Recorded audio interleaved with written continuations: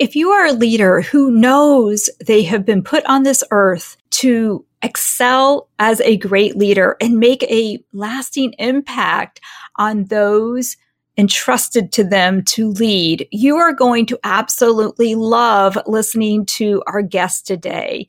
Reverend and Dr. William Beachy currently serves as an associate professor of pastoral leadership and spiritual formation for Ashland Theological Seminary.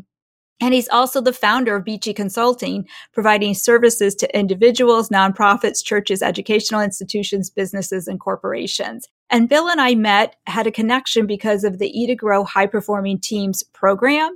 And I invited him on this podcast to share some of the success that he's had working with Doubting Industries, one of his clients, and the high performing teams and now high performing leaders programs.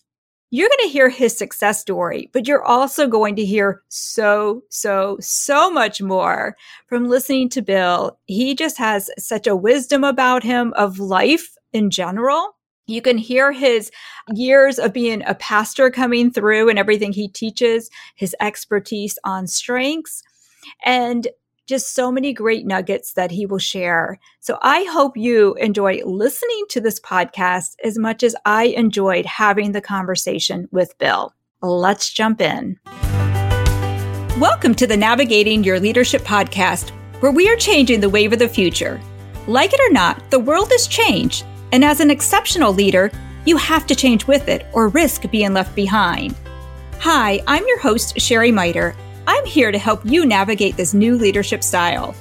Inside the podcast, you'll discover what your team really wants and needs from you, how to tap into your God-given talents, how to increase your productivity with a strengths-based team, and how to realign with your North Star to truly enjoy your work and your life. This podcast will inspire and empower you today so you can elevate your influence into the future. If you're ready to step out of your comfort zone, then untie those dock lines and jump on board as we begin navigating your leadership. Welcome, everybody, to the Navigating Your Leadership podcast. This is your host, Sherry Miter, and today I am we've already started a great conversation with my new friend, Dr. William Beachy, and we were introduced through our mutual Eat to Grow partners and workshop, and I was told I had to connect with Bill, and it has been a great connection. This is our second time having conversations, and we've already been talking for a half an hour, and it's like, okay, we need to hit the record button because so much good stuff is being shared. And I hope you, the listeners today, you enjoy hearing from Bill as much as I've enjoyed the conversations I've had with him. So welcome to the podcast, Bill. Oh, thank you so much. I'm delighted to be here, Sherry. Great to be with you. Thank you. Oh, thank you. And why don't we start by just having you share a little bit about who you are, or what you do today, and how you got here? Wow. That's, giving me a microphone and asking me that kind of question. We might be here a while, but I will be as focused as I possibly can. I'm a husband. I'm a father. I'm a grandfather. Those are the three key ingredients. And so the titles that I have are honey, or as my wife says, she calls me Dr. Cuddles, but I don't let anybody else call me that. That's hers. My kids call me Daddy, and my grandkids call me Baba. And those titles are the ones that mean the most to me. Of all, I could line up the degrees behind my name, but I'm an ordained minister, the Reverend in front of it. But those three names are the most endearing to me and the ones that I love the most for my family. I'm a seminary professor. Have spent a lot of years as a pastor in a local church. I took early retirement in 2014. Am now very successfully flunking retirement. And my wife says, "How long are you going to be flunking retirement?" And I said, "Well, I'm having too much fun." So I've been in and out of the academy. Have served at a couple of educational institutions in leadership and administration, those sorts of things. When I left the local church, I came to the conclusion at age 62 right before that, I thought, okay, I have had 62 years of life. They've been wonderful. Well, maybe there's a year or two in there that, are good to look back on and not try to remember all the difficulties of some of those times. But I went, okay, I've got, how much time do I have left? And what do I want to do? How important in it? And there was a sense of urgency. So I just simply said, God, what do you want me to do? And I was the pastor of a very large church, $1 million budget that we had to raise every year, 17 full-time staff, those sorts of things. And I just felt like I was supposed to move from that large platform to a smaller platform and begin to work with people more one-on-one. So I began to teach adjunct for the seminary that I'm currently employed. And a couple of years after I started teaching adjunct, they asked me to go full-time and develop a curriculum for a program from a Lilly grant. Lilly Endowment gave us $1 million to develop a 5-year program to work with pastors. And so I went, yeah, I'll do that. And so I'm in the 5th year doing that. Now, along the way, I was introduced to Clifton Strengths 15 years ago. And that was from a lifelong friend of mine who told me about it. And I knew that there were some things that we needed to do at my church with our large staff to bring people together, the leadership, and do some leadership development. So he introduced me to Clifton Strengths. And he came in and did a little bit of consulting work for us, but I was very intrigued by it. I found that empathy is one of my lower strengths. And so there was kind of the joke among the staff, if there was somebody in the hospital that really needed somebody to come in and hold their hand and care for them, they'd say, don't let Bill go, because he's got something on his mind. He'll be there for 2 minutes and then walk out and go do something else. And so we had 4 ordained pastors. And so they would always, that was funny. They don't let Bill go. Don't let Bill go see this person or go to the nursing home. But so that was beneficial. We were able to align our team and utilize the strengths of different people. When I began to teach at the seminary after retirement, taught a leadership course, I thought, I think I'm going to introduce Clifton Strengths to that. So I utilized it, did a little research on my own, was not certified, and just kept using it and, talking about it. And it was beneficial. But I kept thinking, I want to go a little bit deeper with that because it seems like there's so much that I have in mind. There's so much richness in all of that. So when I began the program, the Lilly program, I used that with the cohorts, and then I would bring in an outside consultant and have them speak into the lives of the people in the cohorts. Learned an awful lot. And then I began to think, well, if I'm paying a consultant to do this, why don't I just go do the training myself, and we'll have the inside person, have it in-house. And so I did that started in August of 19, did the first half of it, and then the second half of it in December of 19. And so that's when I began to do the Clifton Strengths, and really enjoy working with it. It's a powerful, powerful piece that I use. So yeah, a little bit about me. I'm born and raised on a farm in central Ohio. So grew up milking cows. My father was a tenant farmer, which means that we never did own the farm, but he farmed it for the landlord or the landlady. So we were the tenants. And so by the time I was in the 8th grade, I think I lived in about 15 different places. So pretty transient. And I was kind of the wild card of 5 kids. Left home at 17 and never went back, and kind of free spirit, got out there on my own to see what the world had to offer, and have been doing it ever since. I love that. I love your story. And I could see why I felt the connection with you. There's so many parallels, different, I came from a network marketing, direct sales background, but kind of felt the same thing as you. It's just like, okay, God, where am I supposed to be here? Yeah. Where am I supposed to go? I feel like I'm coming to the end of this phase, even though I thought I was going to be doing it for life. You may have felt that way as a pastor, that couldn't imagine doing anything else. But then that nudge, that tug, that something's different. And it kind of led me, same as you, I had been using the strengths within the organization as an uncertified person. Right. Yeah. and had others teach, but was using it, just based on knowledge that you could pick up, by following Gallup, by following the other coaches. But yet, the more you know, the more you want to know, right? Absolutely. When it comes to Clifton Strengths. And once you know it, you can't not know it. Right. And so you just continue to move forward and go, you keep diving into it a little bit deeper and more. Mm-hmm. It's like walking in a fog. You know that you've been to the destination, or you know where you're going. You don't see it, but you just keep taking the next step and knowing that that it's going to happen. Yeah. Yeah. And we also have the same. So my dad, I know I've mentioned to you, he was military. So totally get the transient life. And that sense of, I think it does create that sense of, to me, it did, at least, that sense of adventure, that sense, that gypsy soul. I always say I have a gypsy soul, and I get very bored if I'm in one place. Drive my husband crazy with that one. But I understand. Yeah. And then there's, the downside of that is the sense of, where do I belong? And so there's that inner search journey. Where do I belong? Because I've been so transient all my life, but where do I belong? And I think that's a process that continues to unfold for at least a person like me that has that adventuresome spirit that's filled with awe and wonder. One of the best pictures I have of my eldest son is he's 2 years old, and I have a picture of him looking through a privacy fence at his grandparents' house where there was a hole. Mm-hmm. So he's just sitting there like this. And so I see him from behind, and he's looking to see what's out there. Mm. That's what I want my life to be like.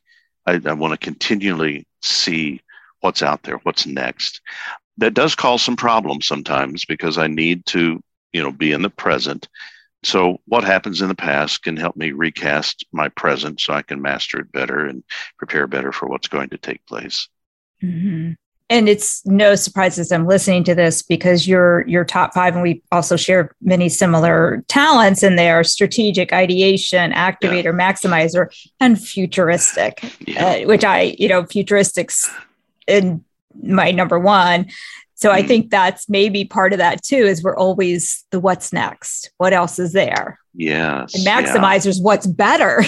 Oh, yeah. This is good. And listen, what else is better for the future, right? I got a million ideas of what can be better for the future with my ideation too. And activator, I'm going to get it going. Whatever's out there, I'm going to seek to discover. And if I run into an obstacle, I'm persevering, I'm adaptable, I'll just find a detour. Oh, that didn't work. Okay, let's go to plan B. Plan B doesn't work. There's got to be a plan C. If I haven't thought of it, I will. Right. Where your strategics coming in there. So it is, so as you said, you can't unknow it now. Like that's just the lens we look through now. Is just like, oh, there's a strengths playing in there, and how that all pieces together. When I'm working with either students or people in a cohort, or I'm consulting and coaching folks, and I have them walk through the Clifton Strengths, and I have them do the I am a leader who exercise. And I literally have them take a moment to write it out. In this exercise, you take your top 5 strengths, like strategic. What is strategic to me? I am a leader who makes a plan. Ideation. I am a leader who has a lot of ideas. Maximizer. I am a leader who seeks to draw out the potential in others. Activator. I get things going. Futuristic. I can see where I'm going. I am a leader who. So I have people write those things out, and then in the circle, in public, I have them read it out loud. And afterwards I say, okay, how did that feel? What do you think about that? Oh man, that felt awkward. Yeah, but beyond that, that really felt good. I said, so now you have said it out there. You've objectified it. You've laid it out there for all the world to hear. Now there are no excuses. Because you have claimed it. You have said, I am a leader. And I think for a lot of people, that's just kind of an aha moment that goes, I've never thought of myself that way. And that really is what I do well as I dive into this and look at these various strengths. And it on surface level, when we first take a look at it, we might go, I'm not real certain. But if you spend a little time with them Mm-hmm. It is a powerful, powerful unfolding into our design, our wiring, what's right about us. And as we're able to embrace that and claim it, that's the sweet spot. I tell people, if you're working in your wheelhouse, if you're working in your sweet spot, if you're working in your strengths, that's what Paul is talking about. That's the peace that passes all understanding right there. Oh, I like that. You want that, live into that.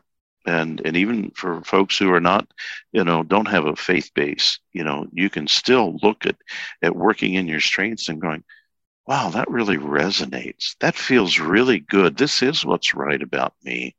And we don't thump people over the head with it. It's huge responsibility.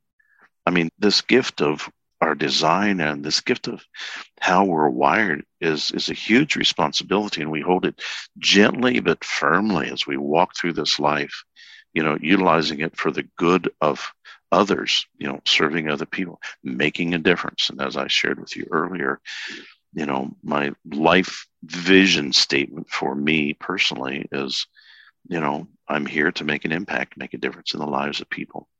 And I don't say that with arrogance. I say that with great humility, because it's we're fearfully and wonderfully made. Right. I like that. It's interesting because I've never thought, I do, again, depending on the audience, talk about how a lot of times strengths is, to me, biblically based. Like, yes. And I look at like the parable of the talents and things like that, the more obvious parallels there. But I love looking, oh yeah, I never thought about that. Opening up. But I love that I am statement too of the leader. And I think that takes care, because a lot of times we get to, especially today, I'm finding more and more leaders are becoming leaders or in a management position, a leadership position very quickly. Yes. Because of the nature of, part of the great resignation, the great reshuffling. And all of a sudden they're put into a leadership and they may not have thought of themselves as a leader yet. Or what I see a lot, and I fell into this trap too myself, of as a leader, you're trying to be a leader based on the image you think a leader looks like, acts like, talks like. And if you don't fit that image, we think there's either something wrong with us or you have that imposter syndrome. So I love that I am exercise, because it shows you that you are a leader. If you show up this way, you're going to be an awesome leader. Sure. You certainly will do what you do exceptionally well. I think for a lot of the people who are moved into leadership positions quickly, that there's confusion between leadership and authority. They may be put in a position of authority, and that equates leadership, and it really doesn't. Authority is something we may be given, but in terms of influencing others, we can't assume it. We can't assume our leadership. We have to earn it. And so, I may be put in a position of authority where I have a responsibility for 100 people. But if I don't know how to navigate that and build relationships with people and to guide them and have their best interests, it's more of a, rather than a pyramid, I like to think of it more as the leaders at the bottom and is in supporting the rest of the organization. And it's more of a servant role. Art Dupree, if you've, The Art of Leadership, he founded, now I've lost it, either Herman Miller or Steel Case manufacturing firm, and that was his approach to leadership, was to serve people, make certain that people were okay. And if the people are okay, this organization that I'm working for or with right now, this manufacturing firm, they make parts, for Caterpillar and Kubota and Case and those sorts of things. So steel parts. But in my conversations with them, I said, you know what you're doing now, you're more than just parts. You're really about people. That's what you are. And they go, oh yeah, that's right. We're building into our people. And when your people are built into, the parts take care of themselves. If there's somebody there that's fully engaged, if they have a supervisor or their team leader that is compassionate, provides stability and hope and trust, those things that employees need for vital engagement, it's going to work out well. And so I see, at least in my experience with this particular organization, I see how these leaders that I've been working with are now, by design, having conversations, fruitful conversations with folks out on the floor, the spot welder or the laser guy that runs the laser or the robot. And they're taking pride in their work. And it's just, exponential greatness, and not in terms of sales, but in terms of people power and what it's doing for their people. The result is exponential increase in sales, but they're not about the parts anymore. They're about the people. Right. I like that. And I want to go deeper with the Dowding Industries, the company you've been using the high performing teams program with. But we'll back up a little bit on that, what that entails.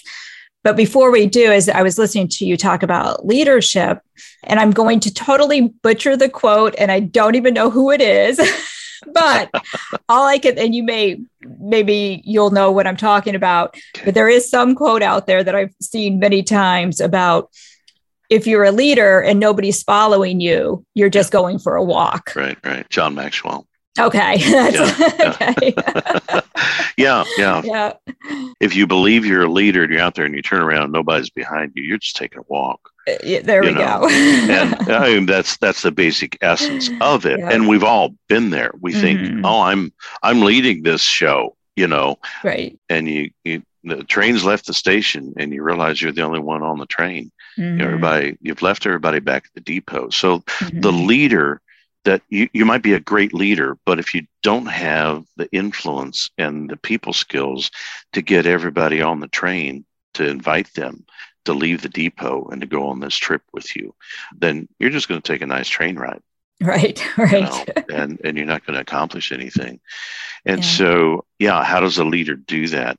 And it's by design. You don't trip into stuff like that. You don't by accident all of a sudden go, oh yeah, I've influenced everybody. They're behind me. It is by design. I'm working with a gentleman right now who's a CFO of an organization. And he is, like a lot of CFOs, very analytical, methodical, T's crossed and I's dotted and so on and so forth.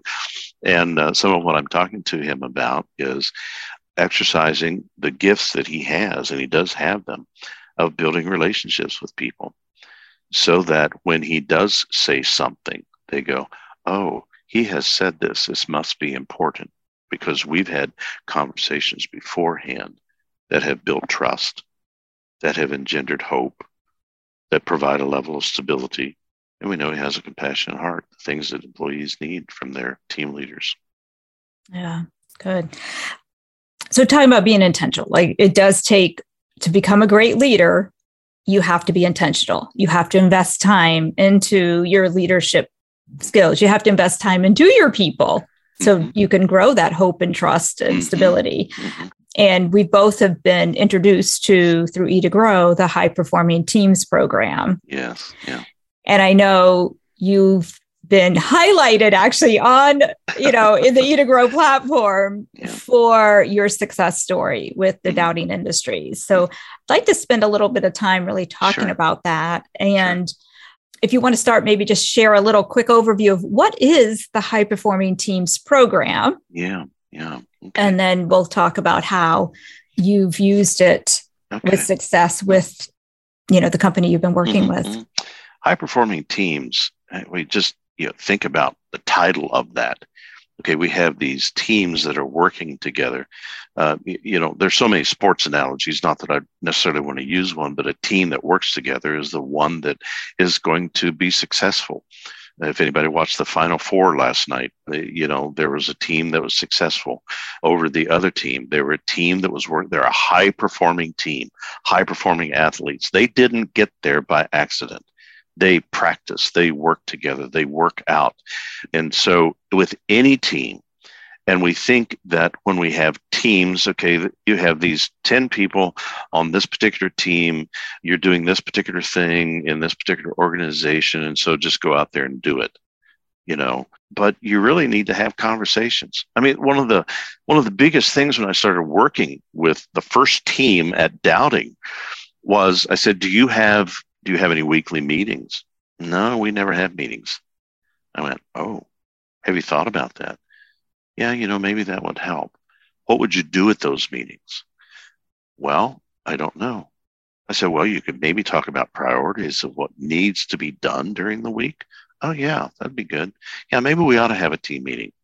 And so it was just helping them understand that your team is going to perform better if you're together as a team, not if everybody's out there in their own silo doing their own thing. And so the cross-training and understanding what each other are doing, so on and so forth. But the high-performing teams provides a platform. The high-performing teams program provides a platform to have the conversation. It gives you an excuse to have the conversation that teams may not have unless it's designed for them. And some of them come into, I have to admit, some of them came into the first meeting going, oh, what am I doing in a meeting? I'm not a meeting person. I don't want to do this. But we had conversations. It took a while, takes a while. Anytime you get a group of people together that are used to working basically on their own, and you sit them down in a room, because I did face-to-face. I didn't do virtual with this group, and then go, gosh, I've never spoken to that person across the table more than 3 or 4 minutes, in the 10 years that I've known him. And now we're sitting in here together for 2 hours. Oh my, this is going to be uncomfortable very quickly. And so the team leader or the coach has to be able to build interpersonal relationships and create a safe space, for that to happen. Get to know them, build into them. And then they begin to talk about that. Oh, I never knew that about you. That's what high-performing teams does. It takes a look at everybody's top 5. And if somebody's strategic or somebody's harmony. I got one team leader that her number one talent is harmony. And so when we got together with her team, and who are all male, and they went, oh, that explains a lot about her, because she wants us to feel good. Oh, okay, we can appreciate that. And one of them, even after a couple of weeks, said to her, I respect now more what you have to say to me than ever before. I know that whenever you tell me there's something you need to do, that it's important, because I trust you.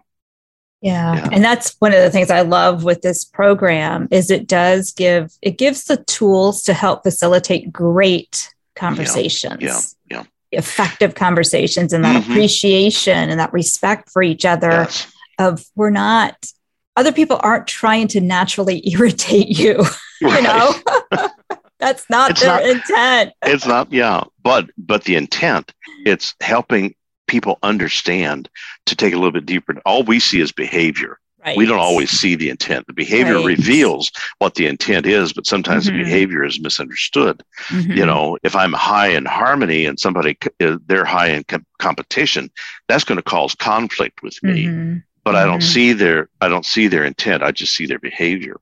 So having those kinds of conversations, they're dynamic. Every meeting is different, and you never know what to anticipate. HPT gives you a good framework to work with. They have tasks in between the meetings. It's a 14-week program. I think I figured out, with the new HPT, I spend about 8 or 9 hours with the team. And then that's over a 14-week period. And then in between, they have tasks. And that's what the platform does. The platform, the Eat2Grow app, allows them to go in and they look at their colleagues' talents. They can give them a word of affirmation. They can go, okay, I'm not very good at strategic, but this person is. I need some help with this plan. Hey, can you assist me with this? So team alignment and collaboration just goes off the charts when people begin to understand the talents and gifts that their colleagues have, and they can truly work together. Is it ever perfect? No, it's not. But each group that I've worked with, I'm in my fourth HPT with doubting, and probably have another 6 or 8 to do. And each one of them, I start out with, okay, here's your team. You have XYZ team. On a scale of 1 to 10, how are you doing? And I just leave it open-ended like that. How are you doing? We're about a 5.5, or we're a 6. Oh, okay. Boy, imagine what it would be like if you were an 8. Oh, wow. Well, that'd be amazing. I mean, that's almost a 50% increase, and I'm not talking about production. I'm just talking about how your life would be, if nothing else. And at the end of the HPT, every one of them have made it significant increases in. It's subjective, but their perception then is, yeah, we've moved from a 5.5, we're at an 8.5. Look at what we can do. Okay, now let's go that extra 15%. That's going to be the hard part. First 85, 90%, that's easy peasy. But on the last 10%, that really takes some diligence, and you continue to work at that. There'll be ebb and flow. Yeah, it's like losing weight, right? The first 5 or 10 pounds will come off easier than the last 5. It's the hardest. The hardest. To get there. The elite athlete, that runs, they can take a second off of their time, but then that next 10th is the most difficult piece. Right. And I love, because you started with one piece of doubting, and they enjoyed it so much that, like, okay, can you do this? Can you do this? Right. Yes. So that's interesting. Mm-hmm. It's when I was first doing the training, I did the first half of the Clifton Strengths certificate training. And I went, okay, all right, I need to start, because I'm an activator, I wanted to use it. Okay. I was using it in class and using it with cohorts and things like that, but I wanted to go outside of that and test it. So I found a couple of guinea pigs. I went to my chiropractor. He has a fairly big practice. And I said, look, if you buy the book for your staff, I'll come in and let them do the assessment. This was before Eat to Grow. I said, I will come in and do a 2-hour training with them. And he said, okay. So he let me do that. Or I said, for free, pro bono. And so I did it. And after I was done, I thought, yeah, I'm glad I didn't charge him. I wouldn't have paid for that. That was terrible.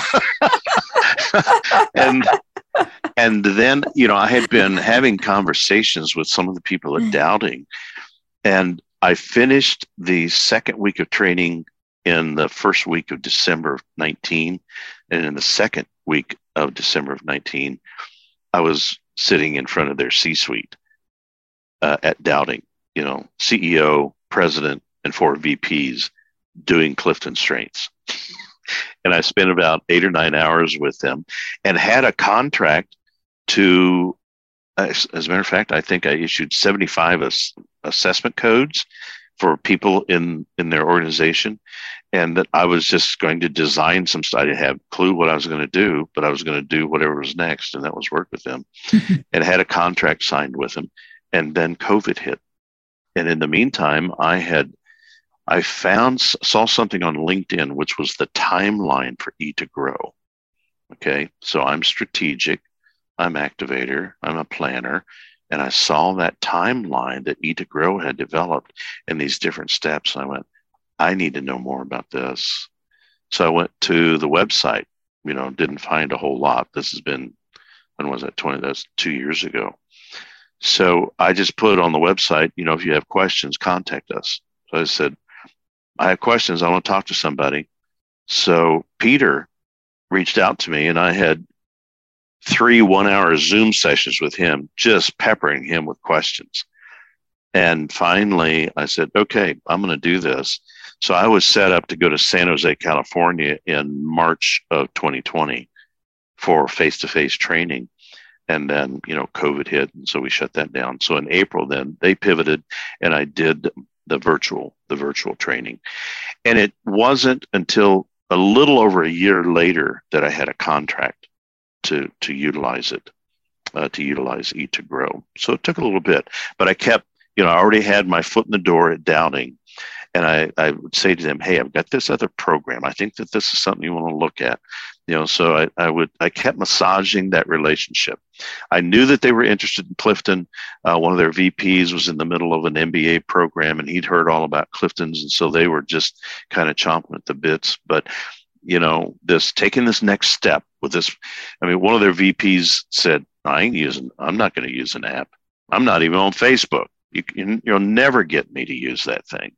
He's the primary proponent of it now because I mean, he's always on it going, hey, you ought to check with him over here as you align, because it gives you in your phone all the ways to talk to members, their various strengths, ways to interact with them. This is a good way to set up a conversation. This is you can pair your strengths together, and it's just a phenomenal piece. So I finally was able to sell them the first one. I say sell them to that. I nearly gave it to them because I just wanted to do practice, it, practice it. And we came out of that, or we did come out of it probably about the 10th week into the 14-week program. One of the VPs came to me, he says, hey, we got another team in mind. And so I was trying to get a sense for really where they were going. Their organizational structure is fairly fluid, and other than their C-suite, from there, who the team leaders are and the various departments, that sort of thing. And then I discovered the reason it was dynamic is they were kind of using me to help them organize it through Eat to Grow. And they went, well, we think this is a team, so can you work with them? So here's the shipping and customer service. Here's the launch pad. They do the design of all the parts. So it did both of them and just had some great response. Then they came to me in October of September, late September. And they said, okay, we have a team of 4. Who are they? Well, 2 plant managers and the people who run the customer service and the person who runs the launch pad. So the launch pad are the people, they get the order, they design the product, the plant managers produce it, and the customer service and shipping ships it to the customer.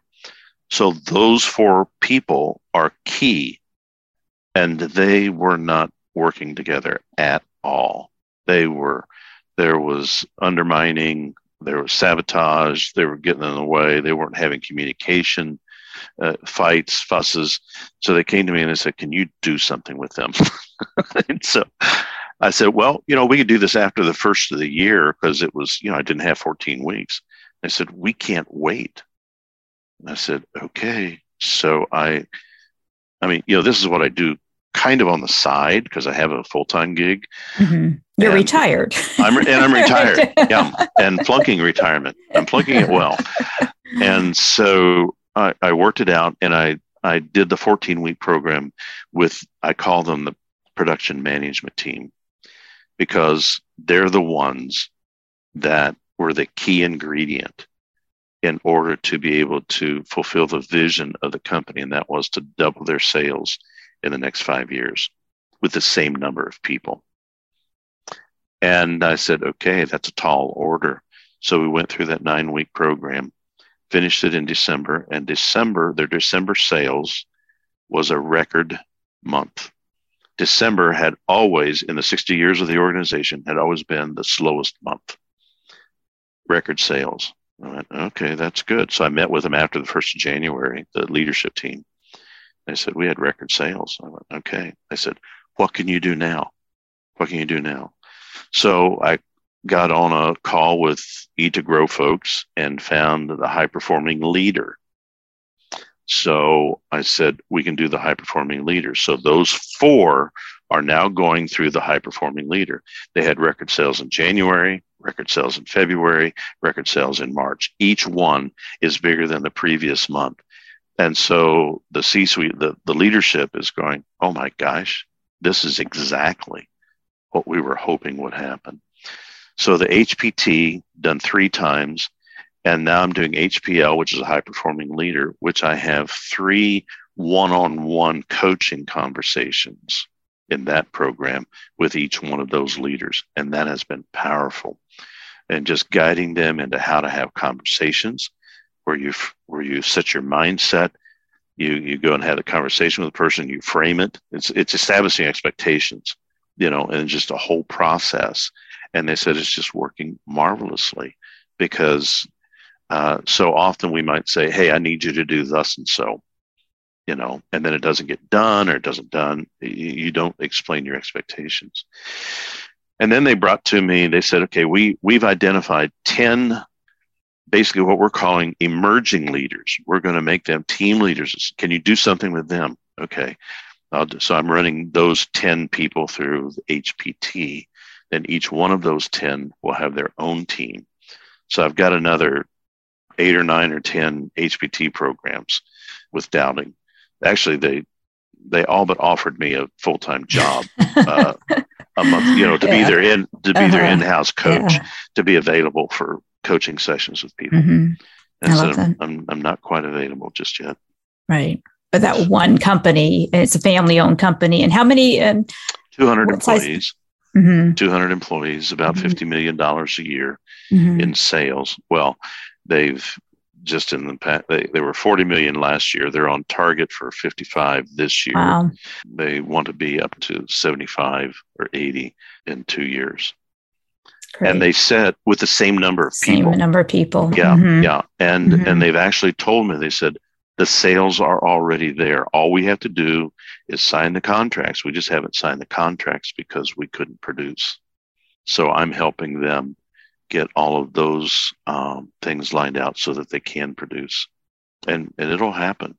And they're marvelous. They have great incentives for their employees, and bonuses and bonus programs, and they want me to start a leadership component for their organization, and call it Doubting You, Doubting University. They said, because there are some folks that, we need to build into them. They're never going to be a team leader. They're always going to be a spot welder, or they're always going to run a laser, but we want to build into them as well. Right. So trying to figure out some things. And there's another thing that Eat to Grow has. It's called bite-sized boosts, which are month-long little pieces of leadership development. So I'm taking a look at those and thinking of designing some things myself, and have talked to some of the folks at Eat to Grow and said, okay, can I customize, Eat to Grow based? And they said, yeah, you can. Mm-hmm. But it's having the bandwidth to be able to develop that content. Right. Which I think I told you earlier. I want to level up this year. I want more time to develop content. Yes. So we are getting close to the end of our time here. I know time sure does. But Sugar, I had another question for you. But just with going back with the high performing leaders, the group, the 4, because I know there was some, as you mentioned, some major conflict. Mm-hmm. So what's the change that you're seeing now within that group that with the conflict piece? We saw the profits part. Mm-hmm, mm-hmm. Yeah. Well, so the top theme or strength of each one of them. One plant manager, his top strength is strategic. His second one is command. Okay. Another plant manager, his top strength is belief, and his second is restorative. The other 2 are female. One is empathy top, and one is harmony top. So basically, and this is a broad general statement, just my observation is, okay, I've got 2 thinkers and I've got 2 feelers. How do I bring thinkers and feelers together? Because when you talk to thinkers, you say, what do you think about this? When you talk to feelers, you say, what do you feel about that? So how can thinkers and feelers have conversations? So in the groups, when I was meeting with them face to face, and I'd hear some things and I'd say, it sounds like there's a conversation that needs to take place here. Is that accurate? Yes. Yeah, the 2 of us need to have a conversation. Are there some things you need to clear the air? Yes, we do. Okay. That's my challenge to you, is to have that conversation, clear the air, and when we get back together, we'll talk about it a little bit more. So in essence, it was providing a safe space and a reason to have the conversations and to help them to move beyond the reasons that they were frustrated with each other. Because oftentimes, I just want to be angry. I just want to be upset with that person. Okay, well, let's take away the reason that you're upset with him or her, And so we just continue to work. Now, it's not all hunky-dory at this point. I mean, there's still some flare-ups, occasionally between them, because the strategic command person, he's the one, he has all of the plan in his mind. But what I'm working with him is you have to tell others, because you're just out there walking by yourself. That's all you're doing, but you want to be a leader. And the woman whose top one is empathy, she's really the most influential person in that group of 4, and has kind of taken the overall convener kind of role. And so in some of the groups, she'll say, we need to have a conversation about this, because we've tasted what it's like to really work together. I love that. Once you've tasted it, once you've tasted the fine wine, you can't go back to the junk stuff. Right. You just can't do it. Not if you have a level of integrity. And these are integrous people.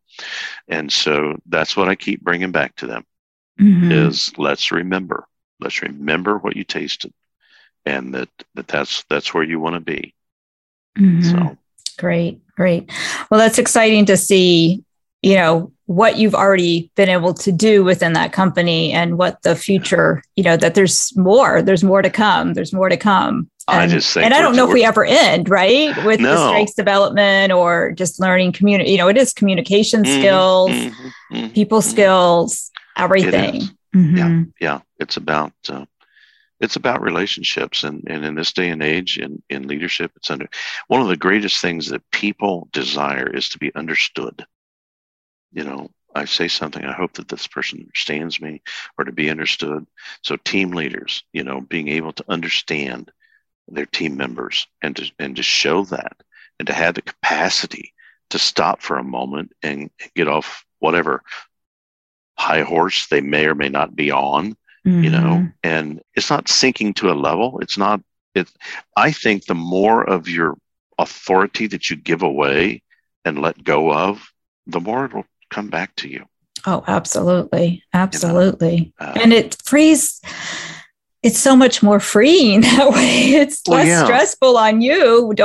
Why take on so much that you don't have to take on, when there's more capable people? Sure. Absolutely. That can do it better sometimes than we can. And we need to be open to that. But go back to what you said about people just want to be understood and heard. And that's what I've seen. I've been running through the high performing teams program with the fire company and the 4 captains there.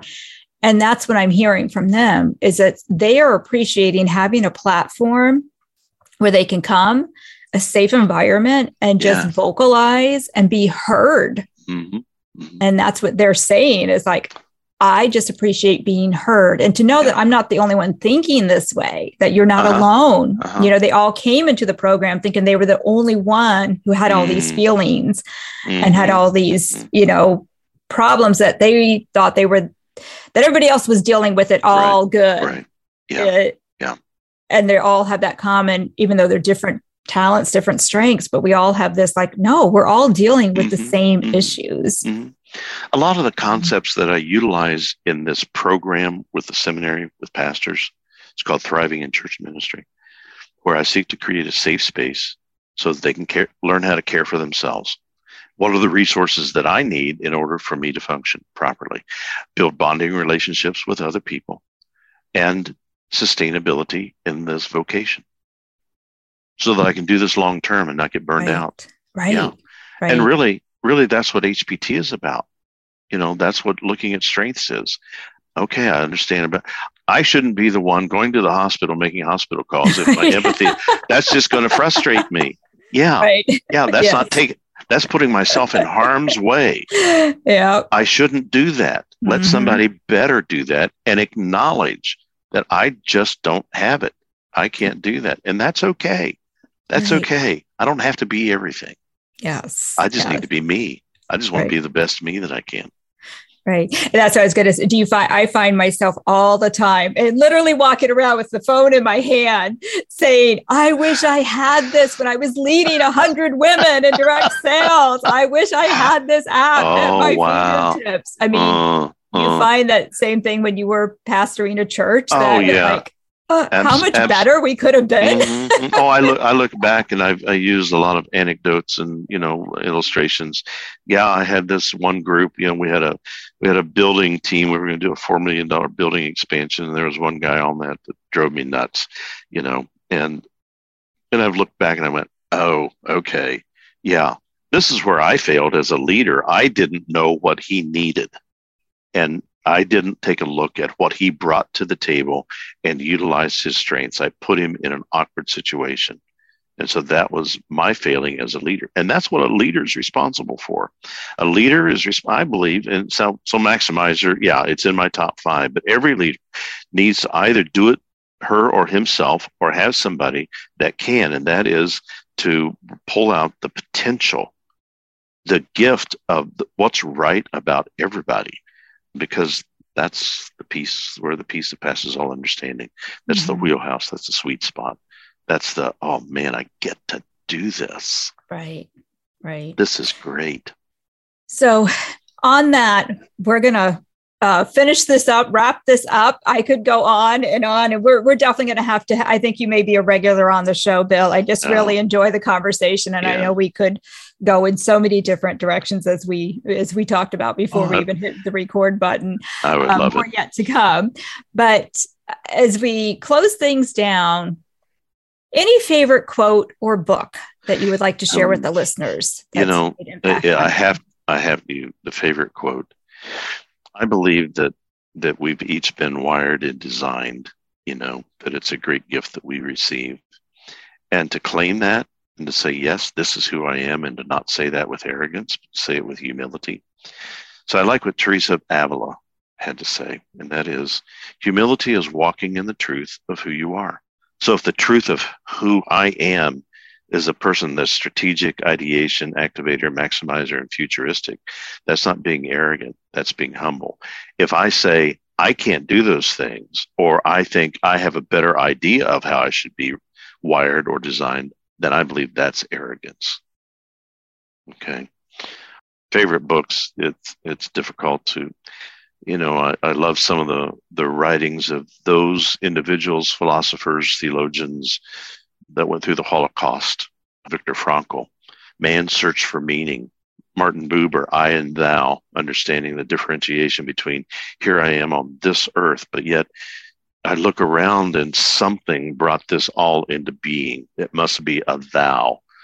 Or Maura Lindbergh's Gifts of the Sea, Henry Nouwen's Lead Like Jesus, Adrian Boncomm, Transcend Itself. All of those books have shaped and formed me into seeking to grab a hold of what is right now and utilizing it for the good of anybody that I can provide some measure of good or some impact to or for. That's great. Well, Bill, I knew this would be, like I said, a great conversation, and I really, truly did enjoy it. And I hope those of you listening that you grab some of the nuggets here. There were a lot of great nuggets shared of wisdom and on leadership and the high performing teams and just thriving in life. And that's what we all want to do. And Bill, I'm so glad that you aren't you're flunking retirement because you have a lot of thriving left to do and gifts to give the world. So yeah, that'd be a great conversation for us. What does it mean to thrive? Yes. And not just survive, not just hang on. Yeah. So. Yes. Yeah. Okay. That'll be the next podcast that we do together. All right, okay. Sherry, thank you so much. It is an honor and a privilege to be with you. I'm very grateful for the opportunity. Thank you. You're so welcome. Thank you for listening to today's podcast. And if you enjoyed the conversation with Bill, I invite you to head over to the Navigating Your Leadership podcast website and learn more about all the great things he has going on and find out how to connect with him. And if you're curious to learn more about the high-performing teams or high-performing leadership programs and wondering if either and or both are a great fit for you and or your organization, I'd invite you to either book a call with me and we can discuss your goals and aspirations, or shoot me an email at Sherry@navigatingyourleadership.com or on the same website, Navigating Your Leadership podcast website. And let's connect. Let's have a chat. Find out which of the programs will help you reach your goals for 2022 with more ease and excellence. I look forward to connecting with you. My hope and prayer is that today's episode left you feeling inspired and empowered with some tangible steps to implement today. But honestly, the podcast is just the beginning. Through my coaching, my clients learn how to lean into their strengths to create their unique style of leadership, along with gaining strategies to create dynamic and productive teams with a mutual passion and respect for each other. Whether you just need a few small course corrections or you feel like you need an entirely new ship to lead, I do love a challenge. I'd love to invite you to send me a DM, or better yet, let's hop on a call and see how we can continue this leadership journey together. The link to book a call is in the show notes. I look forward to hearing from you.